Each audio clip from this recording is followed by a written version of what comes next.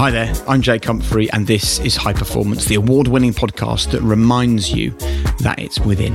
As always, hello and thank you to all of our listeners right across the world who tune into us every week so that we can be your armour, be your partner, be your guide in a world that so often feels negative, divisive and confused. Look, we want these conversations to remind you of your power, of your potential and what you're capable of. So right now, allow myself and Professor Damien Hughes to unlock the mind of a Premier League footballer who's had the most incredible season. Today, this awaits you. There was one moment in my career where I didn't really want to play anymore, and I'll never forget it. I was living in Barnsley on my own in an apartment, and Mum drove up, and she just sat me down and just made me realise what they've sacrificed. That was a tough for 3 or 4 months. That I didn't really speak to my wife about it. Even she realised the negativity in the stadium that I was getting, which was tough. It was tough to take. So let's talk about going from Sean Dyche as your manager to Mauricio Pochettino as your manager. Shock. Went on holiday to Cancun, come back thinking I was in good nick. Next minute I'm in the Fat Club, and that's when I knew this is different. With Simeone, I don't think he could ever manage in England just purely because he was so passionate and the emotion from him was so high. You're just like ready to go to war for him. I have no regrets, even though I could have been playing in the Championship. I didn't have no relegation clause. I took less money. I took a gamble. Having that team who are all on the same page, who want to pull in the right direction, who might not be as talented as your opposition, I'll take that all day over talent. Players like myself want to play Champions League football again. I've had the taste of it for a good number of years, and if we brought that back here, I dare to think what it would be like, this city, this club in the Champions League. So today we welcome Kieran Trippier to the High Performance Podcast. Kieran has had an incredible career. He will talk over the next hour or so about what it was really like when Roberto Mancini told him that he didn't have a future at Manchester City. And as a teenager, he was sent home on a plane alone to deal with that news. He will talk about the day that he almost quit football. And it was his mum who turned up at his house and said, Kieran, you need to carry on. Look at the sacrifices that the people around you have made for you to have a career in the game. He will then discuss what happened when he went to Burnley under Eddie Howe and then Sean Dyche. His stories about Sean Dyche as his manager are incredible, as are his lessons about his career at Tottenham. That's also really moving. Kieran openly reveals just how hard it was for him at Tottenham and just how difficult it is so often for footballers who are in the public eye. I've never heard Kieran open up anywhere about the kind of struggles that he had, how he dealt with them, and what he learned from them. And by the way, what he has to say about Newcastle United and you amazing Newcastle fans is also pretty cool. So let's do it. Here we go. Kieran Trippier on the High Performance Podcast.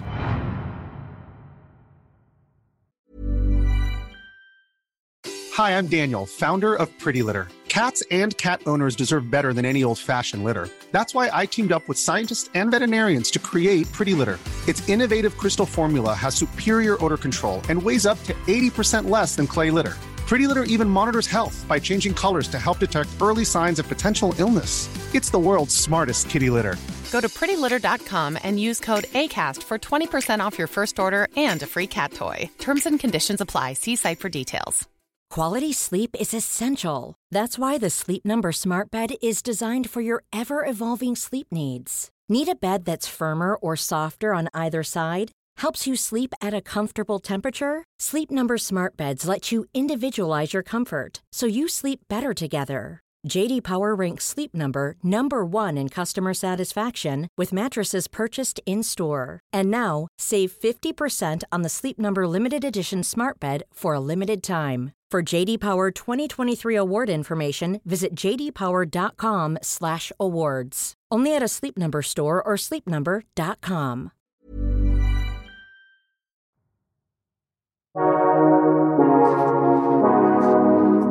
Welcome to the podcast. Thank you very much. Thank you for having me. So, what do you believe high performance to be, Kieran? Yeah, I think it's, challenges throughout your life on and off the pitch. I've certainly had them in my career. Yeah, this is about giving everything, never giving up. Going back to when I was at City, for example, and never making it there. And it's about how you react and how you bounce back from setbacks. And I've took the long route, but I'm happy. I wouldn't change anything. Well, should we start there then? Yeah.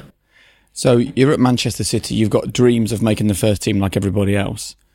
When and how did you realise that wasn't going to be your path? I was lucky enough to have a great youth setup and train with the first team, and I didn't realise how tough it would be playing at the top, where you'd see the top players, Bellamy and the careers that he's had and the players there. But yeah, I think it was difficult because he had Zabaleta and Micah Richards at the time. So I knew it was always going to be difficult. And I think it's when I went Barnsley at first on loan, and as soon as I got the taste of playing week in, week out in the Championship, and that's what I sort of wanted, and then the new manager came in, Mancini at the time, from Mark Hughes, and yeah, from then on, they started buying every player, and yeah, I knew then it was going to be very difficult for me. So how was it dealt with? Like, when is the moment that you realise you're going? I think it's more pre-season. I think I went on tour in America with Man City at the time, and we went to 2 different states, and then next minute the manager basically, Mancini at the time, said, we don't need, there was me and there was 2 other players, so then we had to fly back. And I just felt then as a young boy, travelling with the first team, I was sad, I was devastated, because then I had to fly back with the other 2 lads at the time who was my age, and I sort of knew then, really, I'm never going to make it. How old were you? I was only about, I think 17, 18 at the time. But we've recently seen in the media, like Trent Alexander-Arnold is doing a lot of work in this space for kids that have been let go from the academy scheme and often feel their life's at an end, and the statistics of making it as a footballer. I think Michael Calvin speaks about it's 0.019%. So how did you put yourself in that category of being able to be in that tiny percentage of people that do process that and still manage to forge a career? Just having that belief, really, and having my older brother there who played in the Football League, and again, he's had difficult moments when he played, and I always believed in myself from when I worked in the academy with Jim Cassell, Steve Ayres, and people like that. I had good guidance, and yeah, it's just all about getting on the bike again and going again, really. So you then go to Barnsley? Yeah. Right. Give us an idea of what the next challenge in your life is, which is, forget about the trappings of the beautiful lifestyle at Manchester City. You're now going to go play at Barnsley. Like, what did that teach you that you just couldn't learn when you were at City? I think it was a tricky period, because I was young. I moved away from home. Playing with Darren Moore, made my debut next to him, Middlesbrough away. So yeah, there was a lot of challenges, really. Like I said, professionalism at the time when I was so young, that wasn't great, if I'm going to be honest with you. In what way? What do you mean by that? I was a young lad. I was living in a hotel with 2 other lads, maybe going out too much when I was young, going from, a YTS on £95 a week to a little bit more, say like 300, thinking you're the big man, you know what I mean? But yeah, like I said, you learn off that. Can you remember one bit of advice from that period where you maybe sat down with someone and they laid it on the line and it had an impact on you? I think there was one time where my mum came, because again, I was young, I was on more money, and I was doing silly things like going out drinking and stuff like that, and there was one moment in my career where I didn't really want to play anymore, and I'll never forget it. I was living in Barnsley on my own in an apartment, and my mum drove up, and yeah, she just sat me down and just made me realise what they've sacrificed, and every day, Monday to Saturday, me and my brother, because we didn't really grow up as a wealthy family, my mum and dad have worked so hard to get us in the position we're in today. So I think that was the one moment in my career where I really realised, how much it meant to my mum, and that was definitely a turning point for me. Why didn't you want to play anymore? I don't know, it was just more like being alone at 18 in Barnsley. I know it's not far away from Bury, but when you're so young, and at the time I didn't really have that, as you do now, where teams have people who support you and stuff like that and help you manage certain situations. So I think that moment when my mum came really, really helped me. It's interesting, though, isn't it? Because all we see in the world of football is the big games under the bright lights and the nice cars and the nights out and the great salaries. But, you're 18 years old at this point, and you've already kind of had to hold your own in the Manchester City Academy, failed there, been sent back on a flight on your own from the States. I mean, that's a lot for a 17-year-old to process. Then join a football club at a completely different level, and then be on your own, and then not treat yourself properly, and then want to maybe quit the game, and your mum's had to come and remind you of actually how far you've come. This is all before the age of 18, and this is, I think, the side of football that is never really spoken about, is it? No, definitely not. And again, I go back to when I was in the youth team, and I've seen so much quality in my youth setup, and I think there's only about 4 of us who made a career out of that team, and it's scary, really. And I think looking back, I don't think the support system was really there in place for players.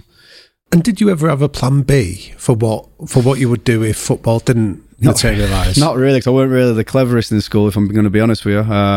I always believed that I could make it, but again, it's about having that dedication and that professionalism to try and get in the position that I'm in today. So just remind me, Eddie Howe bought you at Burnley, and then Sean Dyche came in. Yeah. Why do you smile when I mention that name? No, he's just a great guy, isn't he? Well, he loves you. Yeah, good guy. And I guess the feeling's mutual. It is. However, he did describe you on our podcast as a butterball when he first arrived at the club. So I think even though you feel you were more professional at this point, I wasn't. I was better than what I was. Right, okay. So Sean Dyche comes in, very high standards, fitness is vital for him. How did he go about turning you into the player that he wanted you to be? Lifestyle, I think.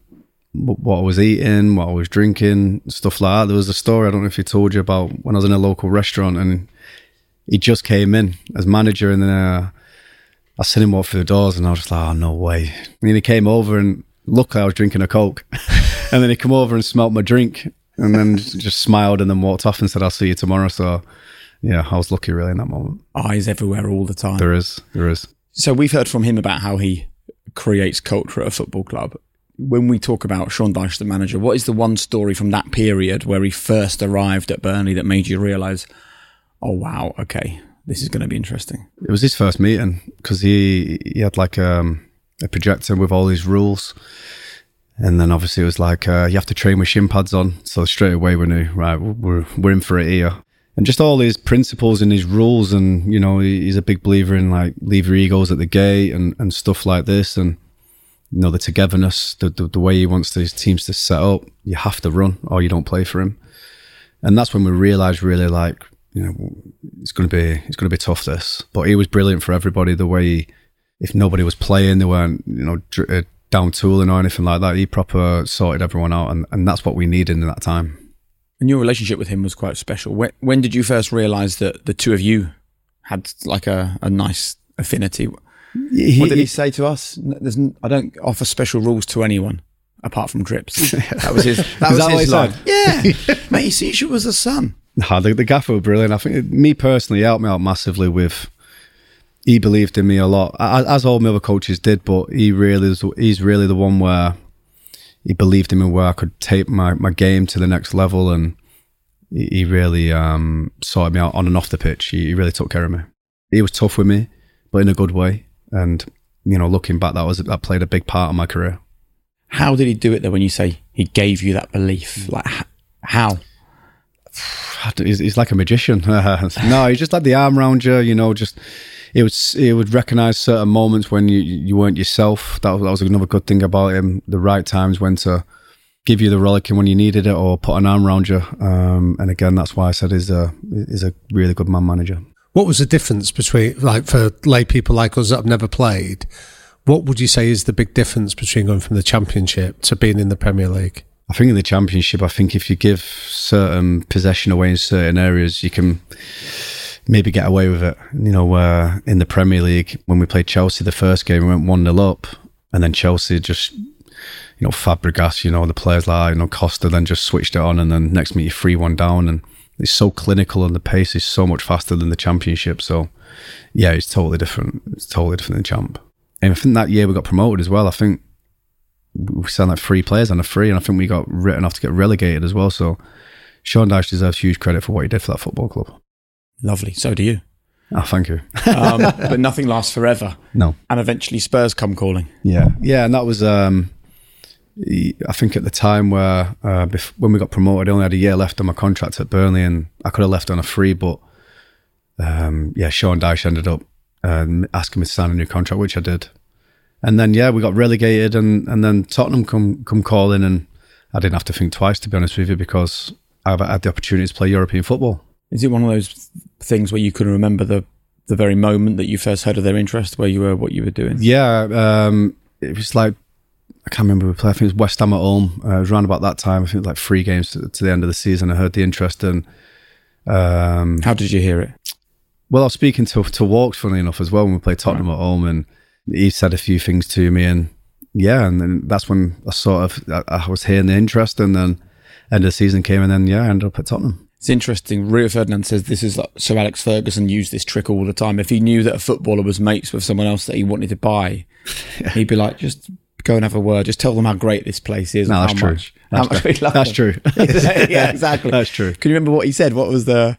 No, he was just basically saying the manager's been asked about you a couple of times and stuff like this. It wasn't anything like, would you want to come to Tottenham or anything? It was just more... Don't worry, there's no tapping up story coming out of this. No.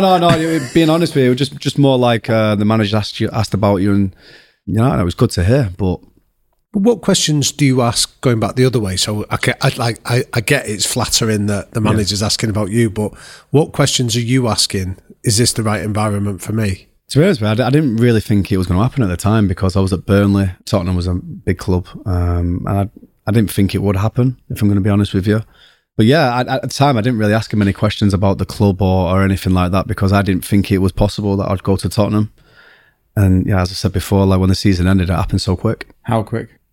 Playing about 2 weeks, 3 weeks. That's when stuff was getting agreed, but I was on holiday and stuff like that at the time. And are you the sort of person that wants assurances about playing? No, for me back then it was just more, Tottenham are interested. I have the opportunity to play European football. So for me, it wasn't about being first choice, because I knew I wasn't going to be if I signed for Tottenham, because obviously Walks was there. Yeah. But that's going to be the first time since Barnsley that you're going to have to move away from Manchester. You're going to have to be living away from home. Was that a concern for you? Not then, really, because my wife, who was my girlfriend at the time, she moved down with me. So that was a massive thing for me at the time when I got out of my area, because my wife's been a massive part of my life and my career. So that was a big part. How long have you guys been together? Since it's about 18.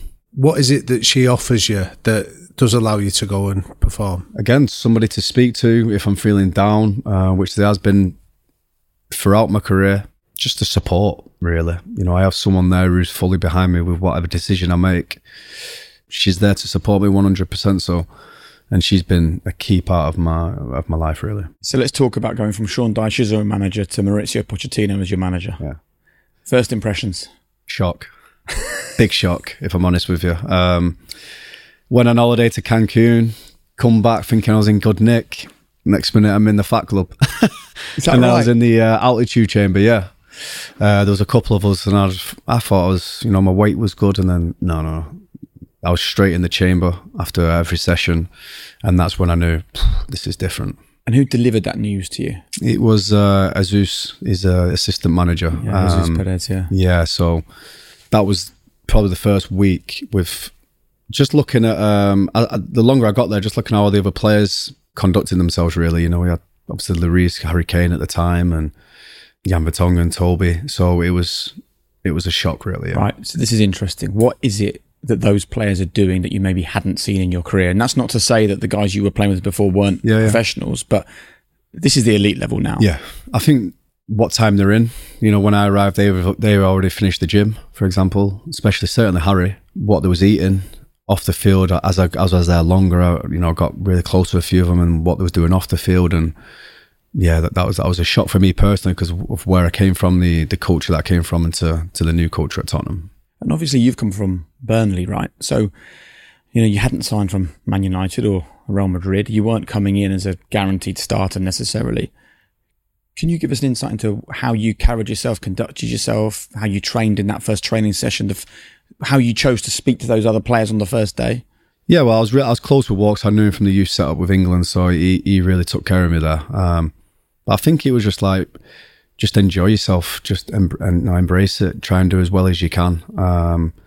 Going back, I knew I weren't going to be first choice, but it was just like conducting myself in the right way and just learning, really, because I was still I was about 25 at the time, I think I was. But yeah, just learning off the other players with how they prepare for training and everything on and off the field, really.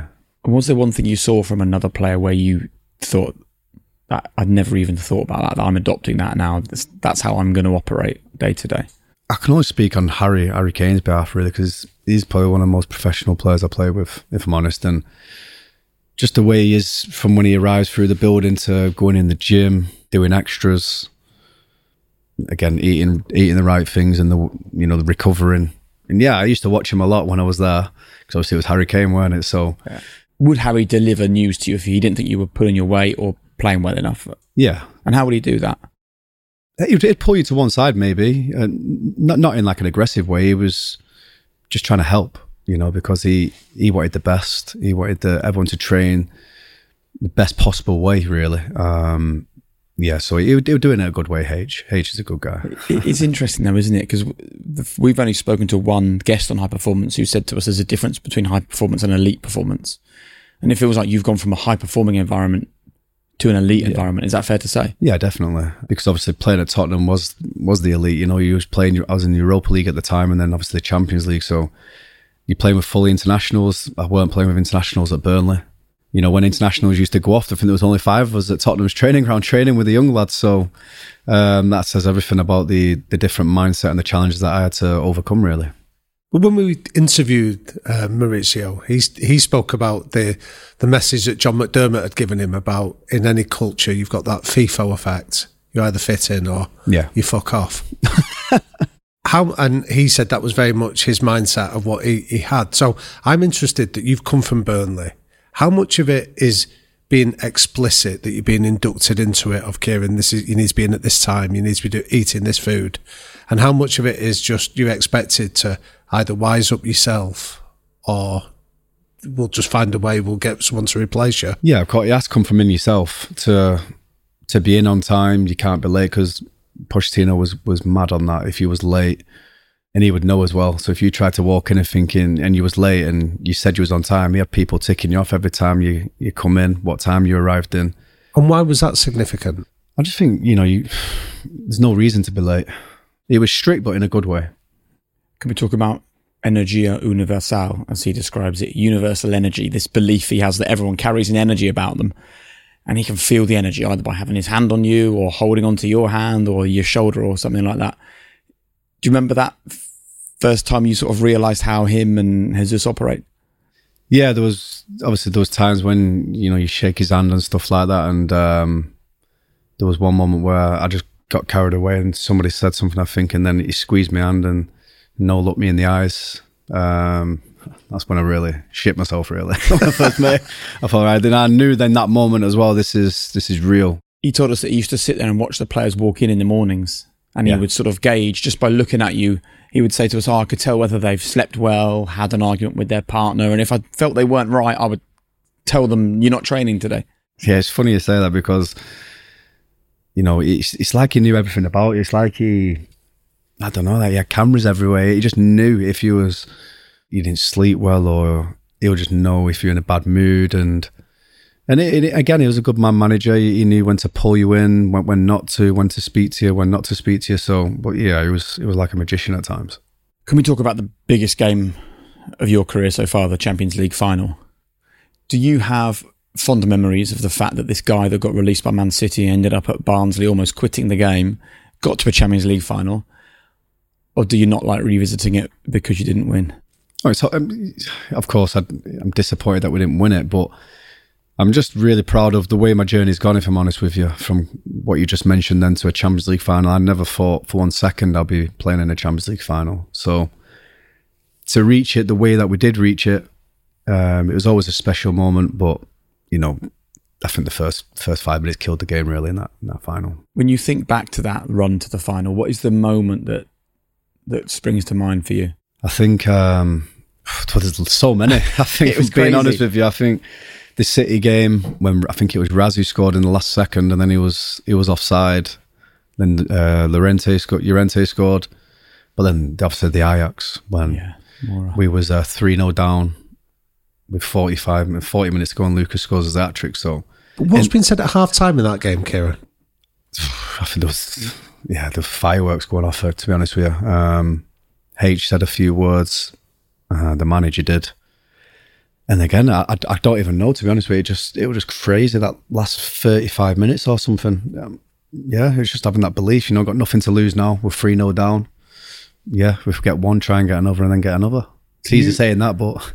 Could you remember the messages in there at halftime? Like, what were they saying? Because it's all very old ranting and raving, play better, but that's not helpful in those moments, is it? No, I can remember. I don't think Harry will mind me saying this, but I've not seen Harry go mad really in his career, but he really wasn't happy because I think because he weren't playing as well because he was injured at the time, and he weren't happy. But he didn't say anything in a negative way. It was all positive. But just seeing him, me personally, just seeing him and how he dealt with it and the way he spoke to certain players in a good way, of course. I think that helped me a little bit. Yeah, he's a really positive-minded player, H. I think there's two interesting things there. The first one is that he's injured, right? Yeah. So it'd be very easy for him in that moment not to be a leader and go, well, I'm injured, so I'm just going to step back and not get involved in this because this is going to be a disaster. We're going to lose this 5-0, then it won't involve me. Self-preservation. Yeah. That's the first thing. He chose not to do that. The second thing is, like you said, I've very rarely seen him act like this. Choosing your moments to deliver hard truths to people is one of the key tenets to true high performance and true leadership. And it feels like, of course he won't mind you saying this because this is a guy that got it right in the moment when it really mattered, And he's a leader and he's so an important player for club and country, and I've been lucky enough to represent that with him. Harry is, sometimes quiet and stuff, but when he does speak, you sit there and you listen. What did Maurizio say? Do you remember in the dressing room afterwards what he said that was pertinent and sticks in the memory? Not really, to be honest with you, because in that moment, probably, I knew my time was up then anyway. Really? Why? No, I knew probably 2 months before that my time was probably coming to an end at Tottenham anyway. So for me, it was just more about those certain moments during the second half of the season. I weren't performing well anyway. I knew that. Yeah. I was struggling with my groin when I needed surgery, which I had done when I was in Madrid. But I don't think he really said much, to be honest, the manager, after the game. It was just, we, everyone down, everyone was quiet, of course, and we just got out of the stadium as quickly as possible. And how did you know that your time at Spurs was coming to an end? Just obviously football, it's a small world, isn't it? You hear things from people, and people who I know and who I trust, and this is football, What you got the message that you're not in Maurizio's plans? Is that no? It weren't in his plans, but it was just more maybe my time was coming to an end where they might wanted to sell me, or. But listen, players come and go, managers come and go. This is football, I didn't dwell about it when I heard about certain things. Maybe some of them weren't really true. Maybe they were. See, but that really interests me because I think that in life in general, in any culture, that like the way that you're inducted or the way you enter a culture is important, but also the way you exit it is important for other people that see it. Have you been handled fairly? Have you been treated with respect and dignity and all those other factors? And you were describing really powerfully the man management of someone like Maurizio and how you had that relationship and they could tell you the truth. And yet I'm surprised that the ambiguity around this exit of hearing rumours rather than somebody coming and having that kind of honest conversation with you. Yeah, but I think from obviously the media was speculating a lot at the time and stuff like that, and when I weren't performing well, and I've said that plenty of times, my last few months at Tottenham I wasn't, and obviously hearing things, it didn't help, of course it didn't, but I tried to block it out. But again, it wasn't the right time to speak to anybody, the manager or the club, because I was going through such a big moment in the club's history. We had City at the time, and then Ajax, and then obviously the final. So it was just more about, okay, no problem. I'll just come back in pre-season and then just have a chat with the manager and see what things are going. I think actually that's quite a healthy mindset to have in this game, because like one of the skills I think to operating in the football world is to realise actually how little control you've got. Yeah, definitely. 100%. You don't really have much control, really, if I'm honest with you. You get well paid. The life is great. You play a lot of football. But the truth is, it's not all about that, though, Of course it isn't. I can see when someone says that, you see every time the heckles on a footballer's neck come up, it's frustrating, isn't it, that is the stick that every footballer gets beaten with. It's almost like we can treat people how they want. The media can write what they want. The fans can go on social media and say whatever they want because they get well paid. I mean, that's, from the conversations we've had, that's almost the biggest permanent frustration of every player. I get it, from people on the outside that, players get paid well and they have these houses, cars, or whatever it may be. But behind it, when, they're not going through a good moment in football, like for me, the last few months at Tottenham was so hard for me. I was getting stick from the Tottenham fans and stuff like that. This is football. They pay their well-earned money to go and watch, and they expect better. But it's tough. What players have to go through behind the scenes is really hard. Social media plays a part. When a player doesn't perform, and then next minute it's all over social media, and you're getting memes about you and stuff like that. And mentally, it's hard. It's really tough because social media is so powerful these days. And a lot of my friends have had it over the past 2-3 years, and it's as a friend, it's not nice to see. So, and I get that in terms of the noise from people that pay the money and think they can say what they want.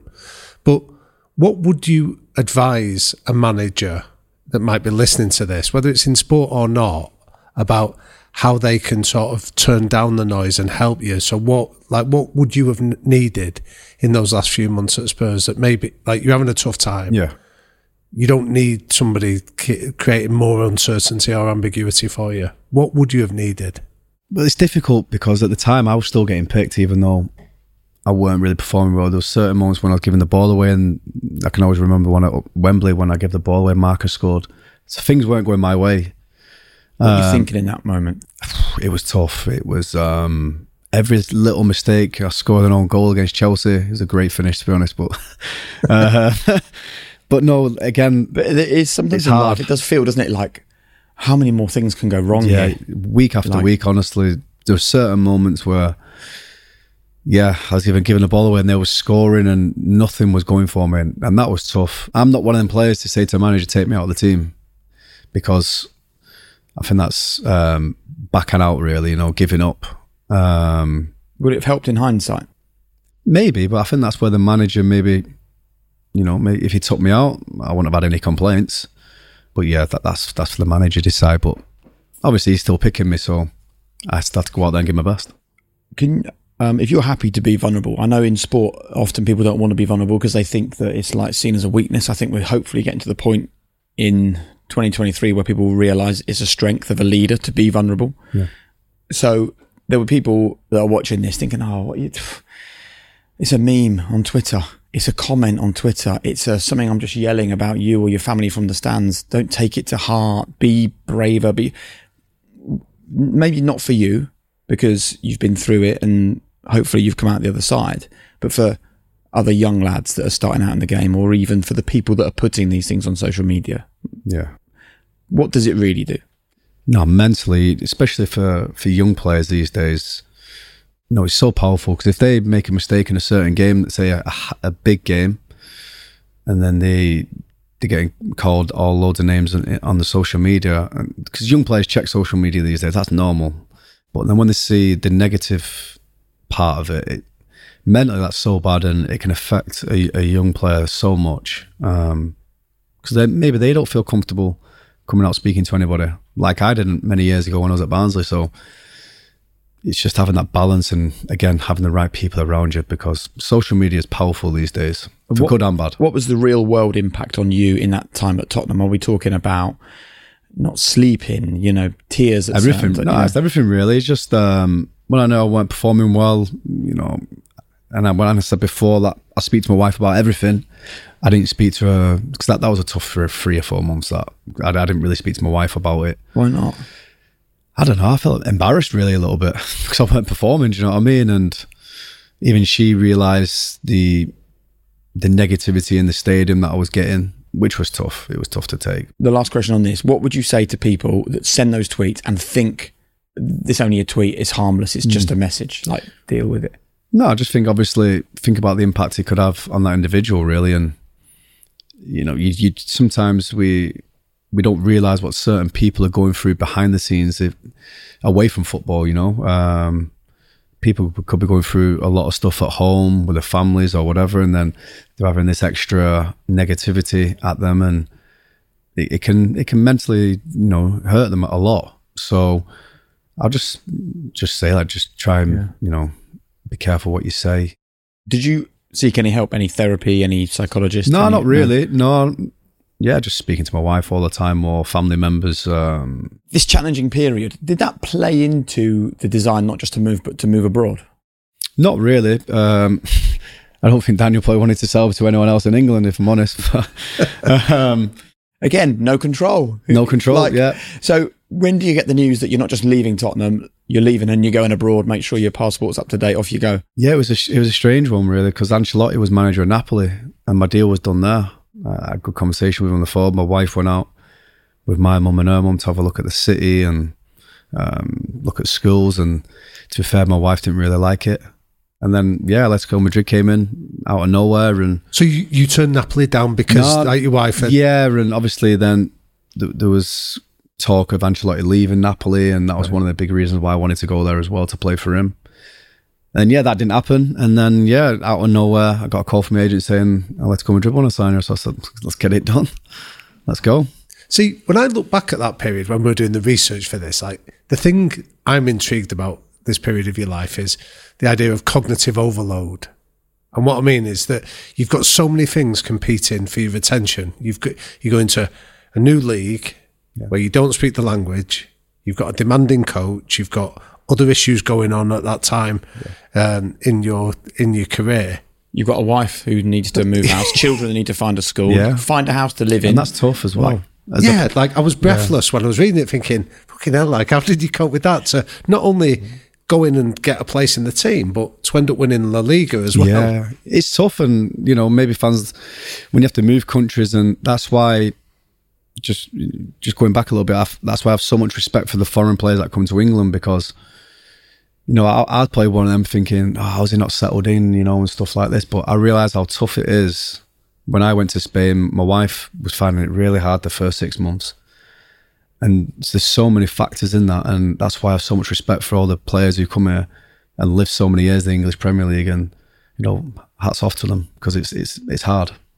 You know what? It's one of the big challenges for me is that the more I have these sorts of conversations, the more I struggle with my other job of being a football presenter, because I'm the guy that has to stand there with ex-players going, he's played 9 games in the Premier League and hasn't scored, having arrived from Argentina or something like. No, definitely. And listen, I was only 2 hours away from England when I lived in Spain, but these boys, from Paraguay, Argentina, Brazil, it's a long way. Yeah. And some of them, they're here alone, and mentally for them, obviously, if they're not performing in the Premier League, if they've come for a big fee, and then the media get tough with them, and then social media as well, and that can have a big impact. There's so many players over the years in the Premier League who have probably not performed to the levels that they should have, but what happens behind the scenes is really hard. And I can only go off my experience in Spain, where, again, I didn't know the language when I first went there, and I was always thinking about, is my wife okay? Is my children okay? So that was tough. So tell us, how do you actually deal with that? How do you compartmentalise? I've got to leave my wife and kids now, and I've got to go in, and I've got Diego Simeone and his assistants putting you through what is regarded as commonly some of the most brutal physical sessions. You're trying to integrate with lads where you don't speak the language. How on earth do you cope with that people listening to this could maybe facing their own challenges learn from? Yeah, so when I first went there, we went to the States for pre-season, then went to Mexico, so I was away for quite a long time. And to be fair, my wife handled it really well, even though it was tough for her in certain moments, in certain situations. She tried to make an effort with other players' wives who maybe spoke a little bit of English, like Morata's wife spoke a bit of English and stuff like that. He was a big help for us and my family. For me, I weren't really bothered, because I like testing myself. I like testing, my mental state and stuff like that. And as soon as I heard about it, I was like, let's go full throttle. Like, I love that. Pack our bags, let's go. We're going to Spain.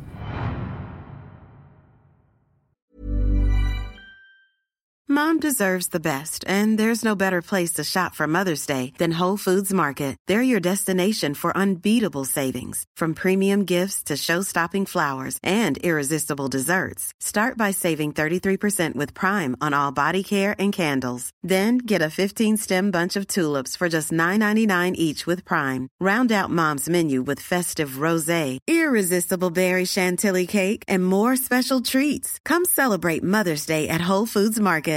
Mother's Day is around the corner. Find the perfect gift for the mom in your life with a stunning piece of jewelry from Blue Nile. From timeless pearls to dazzling gemstones, Blue Nile has something she'll adore. Need it fast? Most items can ship overnight. Plus, enjoy guaranteed free shipping and returns. Don't miss our special Mother's Day deals. Save big on the season's most beautiful trends. For a limited time, get up to 50% off by going to BlueNile.com. That's BlueNile.com. Quality sleep is essential. That's why the Sleep Number Smart Bed is designed for your ever-evolving sleep needs. Need a bed that's firmer or softer on either side? Helps you sleep at a comfortable temperature? Sleep Number Smart Beds let you individualize your comfort, so you sleep better together. J.D. Power ranks Sleep Number number 1 in customer satisfaction with mattresses purchased in-store. And now, save 50% on the Sleep Number Limited Edition Smart Bed for a limited time. For J.D. Power 2023 award information, visit jdpower.com/awards. Only at a Sleep Number store or sleepnumber.com.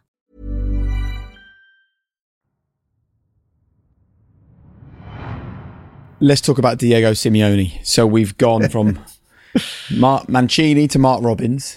Yeah. Mark Robbins to Eddie Howe to Sean Dyche to Maurizio Pochettino.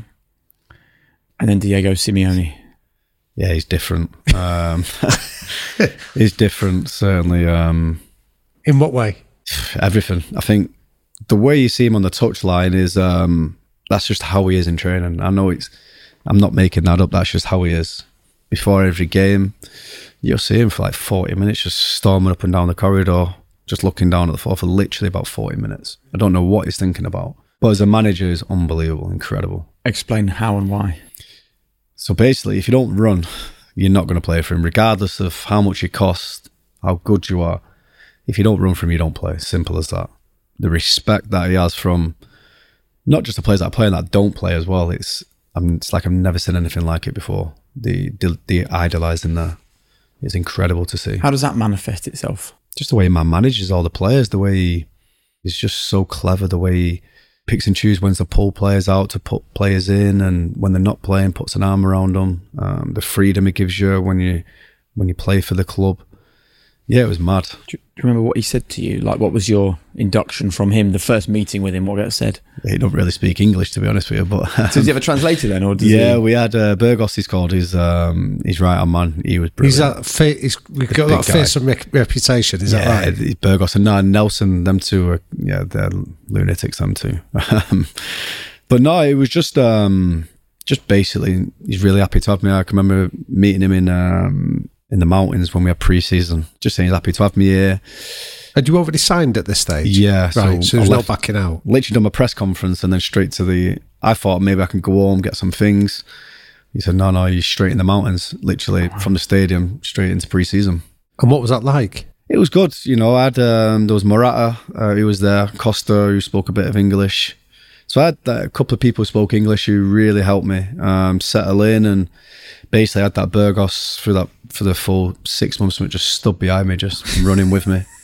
Basically, when the manager's speaking, he's basically shouting to me in English where he wants me to be, and it was a good learning curve. When you see comments like he shouldn't be going or he's not going to play, it's not right for him, does that derail you a bit, or does it do the opposite? No, for me, it was just more everyone's entitled to their own opinion, and to play in Spain, to play for Atletico Madrid, and to win play La Liga. For Diego Simeone. And at the time, and I didn't think that at the time, but it was just more, just go and enjoy it, you know. And what was the big difference between the two football cultures? Well, when we played our first Madrid derby, we had to go outside, and I thought it was banter or something, you know. Koke said we all have to go outside. So we had to finish our dinner and we had to stand on the balcony, and there was about just less than 10,000 Atletico Madrid fans. But then there was one main guy on the big tannoy, and you had to stand there and just listen to him for a good 10, 15 minutes, and then they'll just start setting fireworks off, singing. You have to clap them, and then go in. What did that do for you? They were just like different, of course, and it just like that. Basically, the guy was just saying to the new signings, because there's about 4 or 5 of us, me, Joao at the time, Hector Herrera, a couple of other players, what it means to play for Madrid. You need to die for this shirt, you need to do this. And then obviously someone was translating it to me at the time because I didn't have a clue what he was saying, but it was just like, okay, this is different pressure, but one that I'm ready for. And I read an interview with Simeone again while we're doing the prep, and one of the things that he'd said was about moving to England was something that he hadn't done because he didn't speak the language like he said, and so much of his approach and his success is about emotion and communication and engaging with people. Yeah, definitely. So how did he do that with you? It's hard to say, really. It was just more from body language. It was sort of certain situations in training. If I didn't do something right, which I knew I didn't, he would let me know through his body language, or he would just scream at me in Spanish. So I knew I'd done something wrong. Do you know what I mean? So, but there's always a translator there where, when I had a lot of one-to-one meetings with him, because he just said to me the first thing, what's the one thing you want to improve? I just said my defending.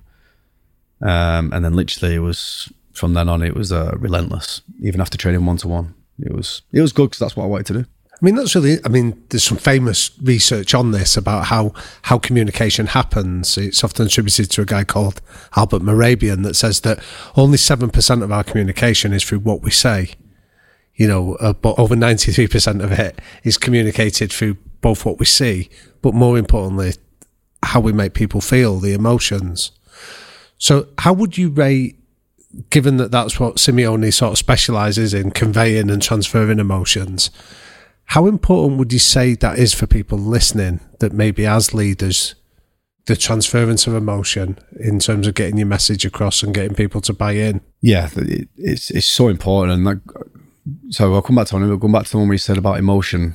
With Simeone, I don't think he could ever manage in England, just purely because when he was speaking in the dressing room before any game, he was so passionate and the emotion from him was so high. You just like ready to go to war for him. That's why I'd get frustrated by managing England, because he couldn't get his message across to the certain individual or the players, because he's that emotional. So, the reason I'm asking this question is that when we've sat down with Jordan Henderson and Steven Gerrard before that, they told us examples where managers over here have used techniques like showing them photographs or letters from their family. Oh, right, yeah. To sort of heighten emotion. And what they've said is it's really quite a tricky balancing act, because you don't want to over-arouse an individual, but you do want to stimulate them enough to want to go and give that extra. So what would you say that sweet spot that he seems to manage is? I think there was quite a few situations when we was going for the title, to be honest with you, and he would just say, every time in the morning when you wanted to say hello or good morning to somebody, you weren't allowed to say that. You had to say, like, we're champions. It sounds crazy, but that's what it was. Well, that's how you greet each other. Yeah, we're going to be champions. I love that. Every home game, away game, there was scarves, and there must have been thousands of them going back years. All pictures and videos of us back in our youth team and scoring goals or creating assists or photos, and that's when you knew in that moment it was real, and there was one moment when we played Valladolid away, last game of the season to win the league, and he texted me at he did this on a lot of times where he just texts you at random times. So he texted me 11 o'clock at night, 11:30, saying basically come downstairs. So I went downstairs, and then he showed me an interview that I did when I first signed him, a press conference, and it was just what do I want to achieve coming for Atletico Madrid. And I just said, to work with a manager, and I want to win La Liga. And he's shown it me, turned it off, and then he just walked out. And, do you know what I mean? Those little moments when you think about it. Gives you goosebumps actually when you hear that. And you can feel and I went back to my room thinking, he didn't even say anything to me, just show me the video of what I said, because I wanted to win La Liga. And the next day we did. Sean Dyche told us that one of his most treasured memories was when you're out on the field after you've beaten Valladolid and you're celebrating. You phone him up to say thank you. Yeah. How much of that would you have done anyway, or how much of it was inspired by that kind of emotional leadership that you've been experiencing? Yeah, because Dyche is Of course, Eddie Howe, back in when I was at Burnley, Mark Robbins, and all the other coaches have done a lot for me. But the moment where I was playing regular football and where I needed the help and guidance, he was there, and he helped me so much. And we was actually speaking to each other the night before, and I just gave him a quick FaceTime and I just said, thank you for everything that you've done. And it was just a real good moment for us both, really. It's nice. And I think what is nice about that is that maybe Diego also played an important role in that, because he's reminding you throughout your time at that football club, like, 100%, this isn't about being here, this is the journey you've been on. And that's why it was good. He was showing us videos from when I was at Tottenham, Burnley. So it's in your head then, isn't it? It's like... It was brilliant, honestly, and he always talks about the Luis Suarez moment. From when he first signed, saying he'll win us the title last kick of the game, and he did. Let's talk briefly then about the thrill of achievement, right? So Johnny Wilkinson came on his podcast and said he tried for 20 years to be the world's best rugby player. He achieved it in 2003. How long do you think the thrill lasted for him? I can't tell you. 30 seconds. Wow. And then he was ready to go like, right, what's next? Yeah. You win La Liga. You spent your whole career wanting a trophy like that. To go with my Youth Cup one. How did it feel? Yeah, just an unbelievable feeling. I just really, when I got home, when I went for dinner with my wife the next day, just reflecting on where I've came from, how I've done it, what people have sacrificed to get me in this position that I'm in today, and just people doubted me, and I didn't go there to prove anybody wrong. It was just, I have no regrets in every decision that I make, and I always believe in myself. So is it time to talk about Newcastle, do you think? Yeah. Right, I'm going to read 3 tweets. Why would Trippier leave Atletico Madrid and go to Newcastle just to play in the Championship? World Cup year and Kieran leaves Madrid Champions League for Newcastle, who will get relegated. Good luck in the Championship. When you hear those now, knowing that next season is looking at Champions League, not Championship, how do you feel when you hear those? I just feel I came here to set out what I wanted to do. And when people say those, it's not to prove anybody wrong. It's just, I have belief. And I would go back to before when I said that I have no regrets in every decision that I make. This was the perfect decision for me. And there was loads of comments when I first signed there, as you could imagine, different, he came here for money or whatever it may be. But what people don't actually realise is I came here on less money than when I was at Madrid. Is that right? Yeah, it's true. So you took a pay cut to come to Newcastle? I come here on less money than what I was on at Madrid. I could have signed a new 3-year contract at Madrid. So the obvious question is then, why? Why would you take a pay cut? Because I had to come back to England for my family, my children. Was going through a difficult moment with other stuff that was going on in personal life as well, which could have sort of affected with the club, etc. But I've got my reasons why I came back.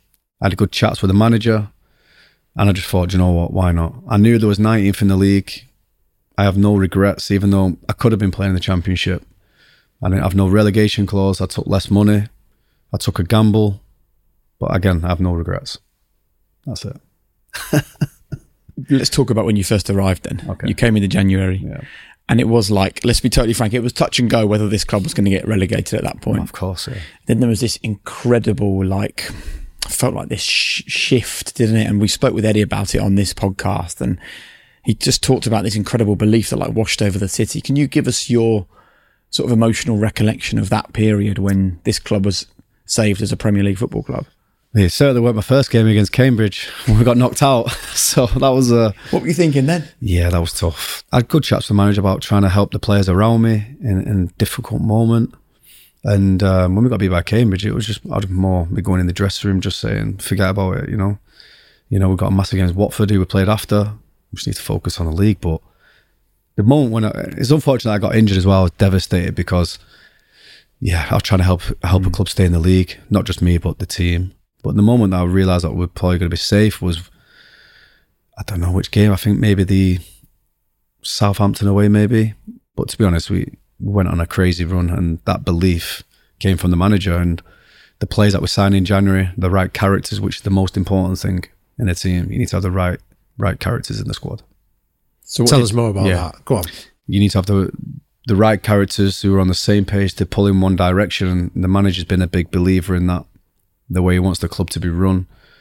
the way he wants to set his teams up, and you need to have a good dressing room. And, you know, how are people going to handle themselves when they're not in the squad, when they're not playing? For example, you look at Wilson, Alex now, two on fire strikers. There's no bitterness, there's no complaining. They're both just ready. And if you have that in your team, that'll take you so far. So far. And what about Eddie? Let's go right from when you first spoke to him. Yeah. What did he say to you to sell this football club? Do you know what? He didn't have to say anything to him. I'm not just saying that. He didn't say anything to me to sell it to me. It was just more, he actually came out to Madrid to watch us train. October time, I think, before he even found out he was going to get this job. And I was having a few words with him, trying to plant the seed. If you ever get a job in England again, you know, I'll come back. And yeah, he took over Newcastle. But yeah, the changes from now until when I first had him 12 years ago is incredible. Incredible change. Back then we would score 4 but would concede 2-3 goals, and I think it was early years of his management when he was at Burnley, and then he went back to Bournemouth. I think for me, looking at the manager is when he took the time out. I think when he had to reflect and go and look at how other teams work, how they operate, and you look at him now, he's flying as a manager. And what about his man management? How's that different? Yeah, I think his man management's top, because I think back then the dressing room that we had in Burnley then was tough. I think we proper old school players, you know, and tough for the manager at the time. I think he'll admit that. But looking at him now, he's got players that he trusts. He has good leaders in the dressing room who can handle any situation. If it doesn't need to go to him, we can take that indoors. We can deal with it. And it's just about the trust and the connection that we have. Who are the leaders then in the current Newcastle dressing room? So we have a leadership group meeting. There's me, Dan Burn, Callum Wilson, obviously Jamal Lascelles, and Matt Ritchie. So we normally have a meeting to see if everything's okay, if everything's, you know, if there's any problems. And it's quite nice, I think, having a group rather than an individual, because I think sometimes it's difficult for one person to kind of, that tall poppy syndrome. You're the guy that's always doing those extra bits. Whereas if there's a group of you, I think it provides a bit of sort of psychological safety, doesn't it? To get the work done. We've all had different experiences, all those players, and that's always an advantage as well. And it's always good for the manager as well, where if the manager doesn't need to get involved in anything that happens that he doesn't know about, because we can deal with that as the leadership group. And I think it's a good balance between the players and the manager. So if we take some of the incidents that you described, like with Pochettino was really hot on timekeeping, you've got to be early, or Sean Dyche is hot on like leaving your ego at the gates, not being disrespectful. What are the kind of standards then that you insist on for a good dressing room, that you say these are non-negotiable, we need to have these kind of behaviours firmly understood? I think it's just the demands of everyone, and I think that's what we've got here. We demand a lot in training, not just myself, all the players, and I think that's grown throughout this season. And positivity as well is key. You know, you need to have a positive group, no negativity, or it can be like a domino effect then. So how do you deal with it when somebody is bringing that kind of negative energy to the group? Yeah, it's maybe, you know, me and Jam speak a lot. Because obviously he's club captain and we speak a lot. And, you know, maybe he would say, oh, do you want to go and speak to him, you know, after training, or just have a word with him in a positive way? Because if you go in all guns blazing, it's not going to help anyone. And look, the whole of football is looking at this club now thinking, how can you be in a relegation scrap last season and in the top 4 this season? How much has getting through that relegation period with a lot of the same players that are still involved now? Yeah, it's massive. It's massive, and it's gone a lot faster than what I thought. Of course it has. But again, I think the players deserve huge credit, and the players that have come in, the way they've adapted to the manager's methods, because he demands a lot in training on and off the pitch. So everyone deserves huge credit. It's certainly the players that was there before the takeover, because I think that doesn't get spoken about enough. The players that was there, they've done incredible, and obviously that comes from coaching as well. But yeah, it's crazy. I didn't think we would be pushing this high up in the table so soon. And look, you've played at all different levels in more than one country. This isn't a question about talent, this is a question about mentality and self-belief and spirit. Where does the current Newcastle dressing room sit in that respect compared to all the other dressing rooms you've been in? Yeah, definitely up there, certainly, because what they've had to overcome before the takeover, when There was rock bottom, I think, or 19th on about 7 points. And then going on, staying up, and then kicking on again to be third in the league, to overcome the hurdles that we have overcome. People from the outside, they wouldn't be able to keep up the pace, still fall off, etc., etc. And mentally, the way they've overcome all those hurdles is brilliant and testament to them as well. So if you had to apportion numbers on this, I'm interested in your experience, because as I'm listening to you, I'm thinking about something that stands out in all your experiences has been great team spirits. When success is achieved, that idea of a great team spirit seems to be significant. If you had to give me a figure for how significant you think it is as a competitive advantage compared to talent, well, what sort of number would you offer? I think it's bigger than talent. Having that team who are all on the same page, who want to pull in the right direction, who might not be as talented as your opposition, I'll take that all day over talent, 100%. You look at us this season, we've competed, gone toe-to-toe with Man City at home, which is a thrilling game. We've gone toe-to-toe with everyone in the league, and I'll take that all day. Can we talk about the football club as a whole? Yeah. It humbles a player, doesn't it? The size, the scale and the passion up here for football. It does, and when people have said that to me in the past, or when I've played there against Newcastle, I don't think you realise how big the club is when you play for them. The support all around the city. When people say it's a football city, it certainly is.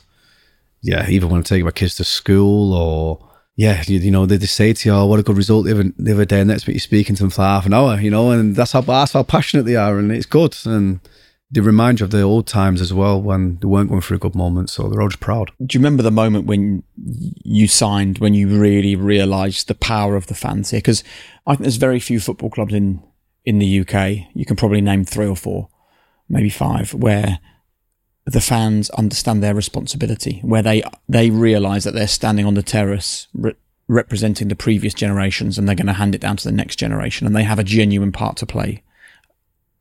When did you realise the power of the fans here and get that real sense of what they do for this club? Well, on my first game against Cambridge, it was a sellout, and no disrespect to Cambridge, but you don't see that in the Premier League. A Premier League side selling out the stadiums on a Wednesday night or whenever it was. But the fans have been incredible since I've been there. You know, you see the big banners, they have the war flags, and the atmospheres in there it's incredible. And I can always go back to the one against Arsenal at home last year, when it was up there the best atmosphere I've been involved in, for sure. And you know what? I actually liken the Newcastle fans to your career. Like, you have to bear with me on this. Like, dealing with setbacks, dealing with people doubting you, dealing with criticism, dealing at times with ridicule, having to be challenged, and then finally getting the reward you deserve. You know, it's a long time since these fans have lifted a trophy. Yeah. For a long time, there was an owner of this football club who didn't have their best interests at heart, and almost seemed from the outside like he didn't realise the value of the fans here.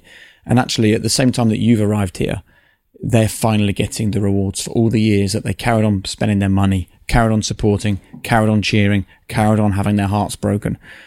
And I don't think we can underestimate, actually, that they are genuinely adding to the success that this football club is experiencing at the moment. No, definitely. And they've had to go through tough times, of course they have, but now it's a new journey. Now they can dare to dream, you know. There's a first cup final in so long. Obviously, we gutted we didn't win, but that's just the start, you know. That's just a stepping stone of where this club wants to go, where it deserves to be.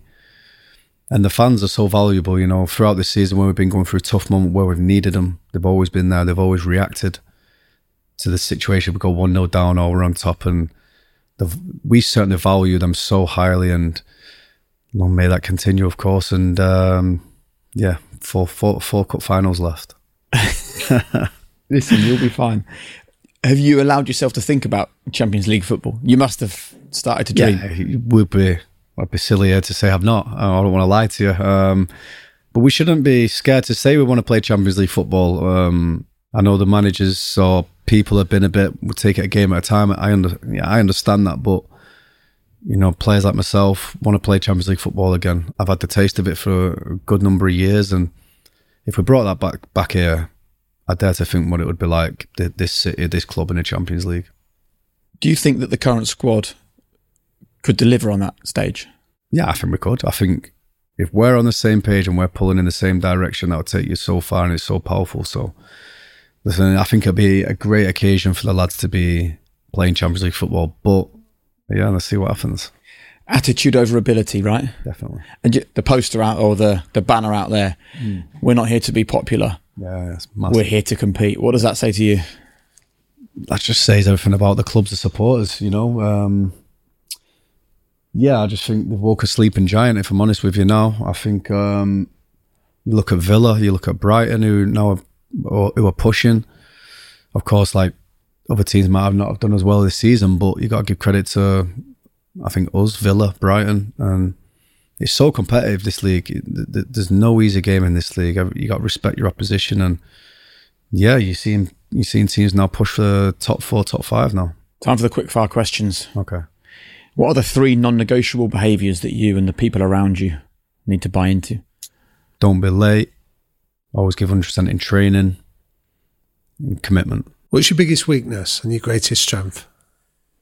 I think my strength is communication, as like a leader, people around me. Weakness, I would say, have a bit more belief, I think. As my weakness, believe more. What is the thing that people get wrong or misunderstand most about you, do you think? Honesty, I think. I think I'm a very honest person and an honest player. And, you know, I'm committed. What advice would you give to a teenage Kieran just starting out? Always give 100%, listen, and yeah, never, listen to anybody who says you can't make it or you can't do anything. Always have that self-belief. And your final message for the listeners to this, who come to these podcasts because they want the kind of lessons and the learnings that you've had from your life, what would you like to leave them with? Your one golden rule, really, for living a high-performance life.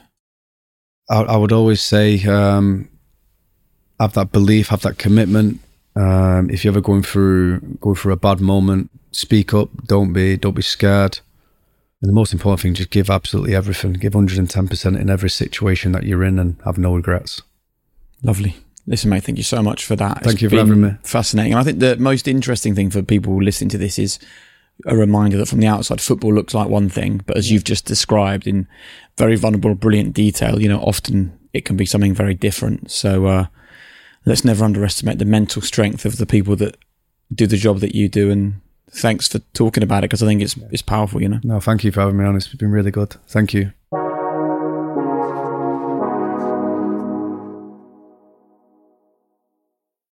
Damien. Jake. Well, I think in many ways that conversation is exactly what we set out to do, which is to offer the truth behind someone's football career. And I didn't know I don't think I knew any of the things actually that Kieran revealed to us in that conversation, but I found it riveting.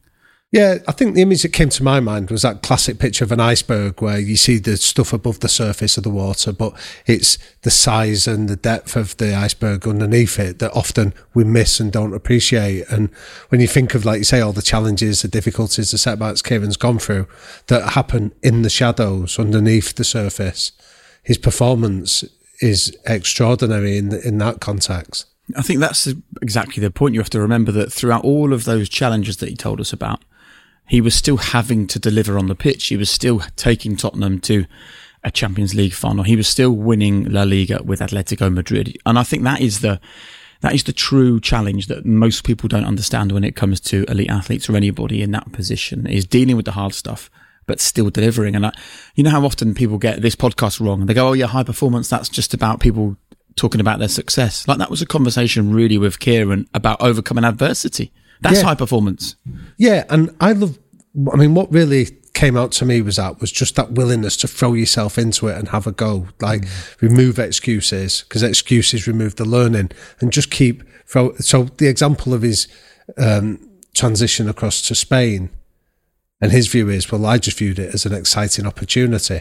I think that is a really key distinction that any of us can learn from. And I really like the fact that he would pick attitude over ability every time. And I think that's a great reminder for people listening to this podcast, that culture is, you don't either have a good or bad culture. You create a good or a bad culture, whether it is Sean Dyche and the strict rules about snoods and gloves and hats, whether it is Maurizio Pochettino making sure that when you shake his hand, you look him in the eye, whether it is Diego Simeone and that amazing story of just showing him a clip of him saying he wants to win La Liga Atletico and then walking out the room, or Eddie Howe getting them to create a senior leadership group here and that leadership group taking Newcastle to the Champions League.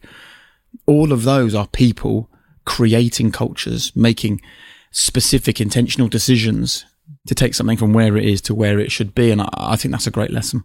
Well, that final comment that you made there, Jake, I think is key. It's intentional. And I think when you listen to Kieran, that those things are not gimmicks. They're not things that are done because you've seen somebody else do it. You've done it because you understand the intent behind it. We don't wear snoods because we don't wear them when we're playing. You know, we shake people's hands because it's a sign of respect and we need to respect each other.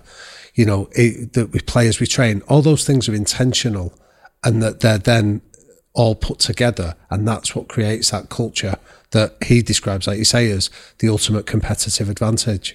I really enjoyed it again. Yeah, it was a real privilege to hear somebody in Kieran's status and position being willing to come and speak so freely. So I found it a real privilege. Thanks, mate. Cheers, mate. Well, as always, thank you so much for joining us. Amazing to hear from Kieran Trippier.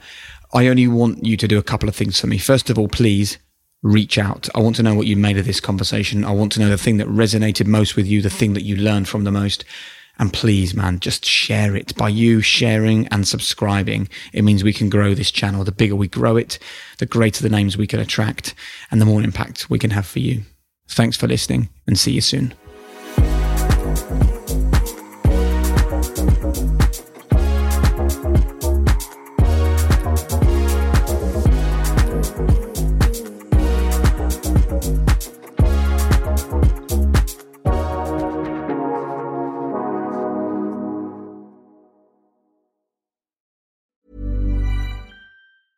Small details are big surfaces. Tight corners are odd shapes.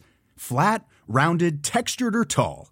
Whatever your next project, there's a spray paint pattern that's just right. Because Rust-Oleum's new Custom Spray 5-in-1 gives you control with 5 different spray patterns.